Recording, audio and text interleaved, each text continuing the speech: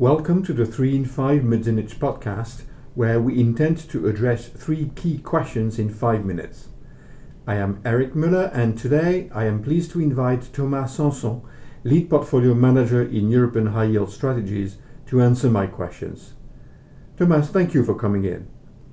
My first question is about the relationship between high yield spreads and equity markets.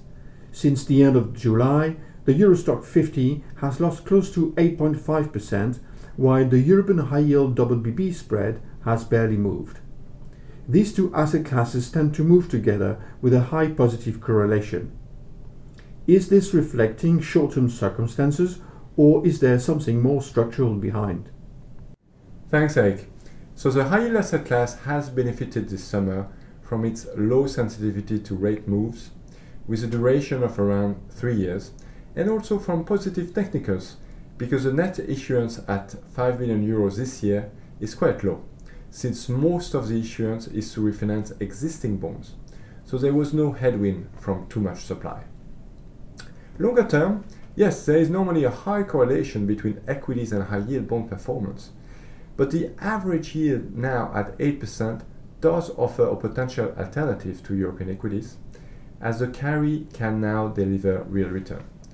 And we will see in the next 3 years a wave of bond refinancing at much higher coupons, probably ranging between 6 and 10%, to provide steady income to investors. Thank you, Thomas. You often speak about the unique pricing of the European high yield market and the positive convexity created by interest rates and yields rise we have seen over the past 18 months. The European High Yield Index BBB HP4N is currently priced at 88.6.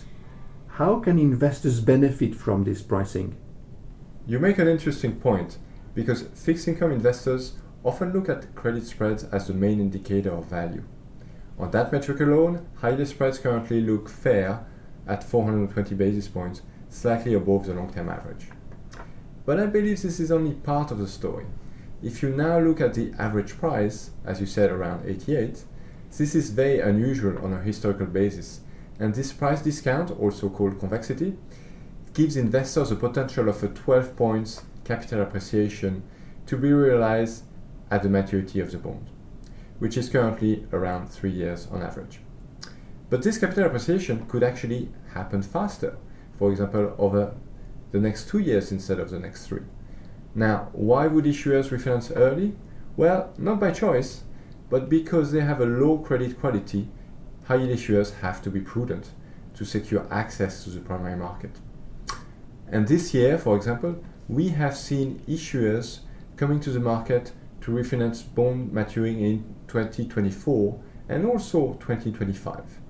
So this high yield average price of around 88 is actually a source of hidden return for investors, which is not captured by looking at credit spreads alone.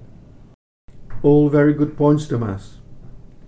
For investors now convinced to invest into European high yield, there's always the difficult choice to invest in active or passive strategies. To what extent the current situation is favoring active management?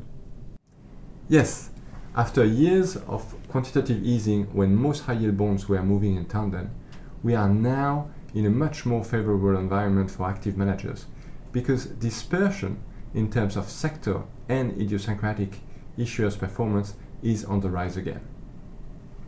And this allows active managers to access building blocks to create a diversified portfolio that can behave very differently from a passive ETF. Example of those building blocks would be floating rate bonds versus fixed rate bonds, cyclical sectors versus defensive sectors in a slowing economy. You can also now choose between very low coupon bonds issuing during the QE years, sometimes below 2%, and more recently issued bonds with coupons sometimes above 10%. So overall, I see a lot of active choices that can be made to outperform the passive strategy, and dispersion is ultimately the active manager's best friend. Thank you very much, Thomas, for joining us today. I hope you all enjoyed this session on European high yield. Looking forward to catching up with you all at our next 3 in 5 podcast.